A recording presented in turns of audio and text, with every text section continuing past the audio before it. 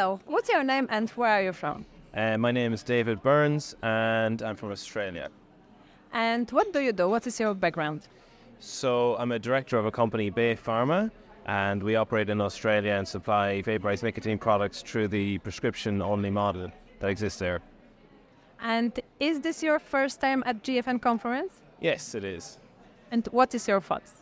I really enjoyed it. It's been a very enthusiastic group. It's been great to get the international perspective and just to see how each region and country is dealing with different issues around tobacco harm reduction, and it's been very informative and I've enjoyed it very much so far. And which sessions has been most interesting for you so far?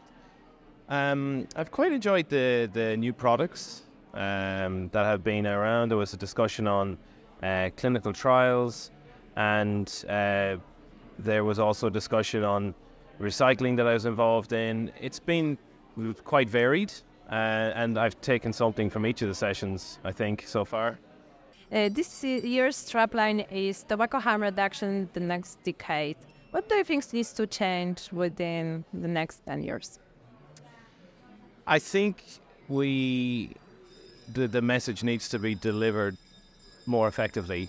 And, you know, we see that there's been a mobilization of the anti-tobacco harm reduction over the last sort of number of years.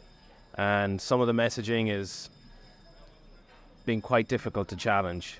But I think the key is to stick with the message, be effective in delivering it. You know, I think if we can do that well over the next decade, then I think we've had some more success as time goes on. Right. Thank you so much. Great. Thank you. Hello. What's your name and where are you from? I'm Karen Potter and I'm from New Zealand. And what do you do? What is your background? I'm research assistant for the Centre of Research Excellence, Indigenous Sovereignty and Smoking. And we research a lot about the higher rates of smoking for Indigenous people around the world, and especially New Zealand. Is this your first time at GFN conference? Yes, it is. And what are your thoughts? I think it's amazing hearing lots of perspectives from not only people that work in the industry, tobacco health and harm reduction, but also the consumers and their thoughts and problems that they have working through with regulations, prohibition, and all the rest of it. And what topic on the conference seems to be most interested for you?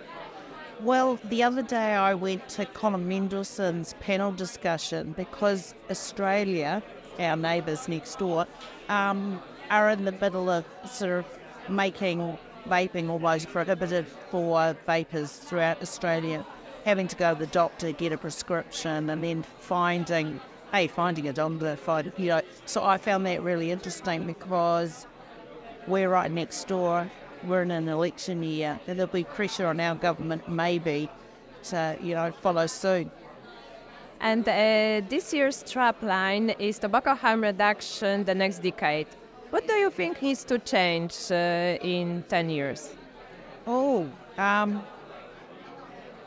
I would like to see there be, you know, less information about all sorts of things, tobacco, nicotine, everything, and that governments are quicker to squash, and WHO, quicker to squash misinformation and actually, you know, say the real deal when it happens.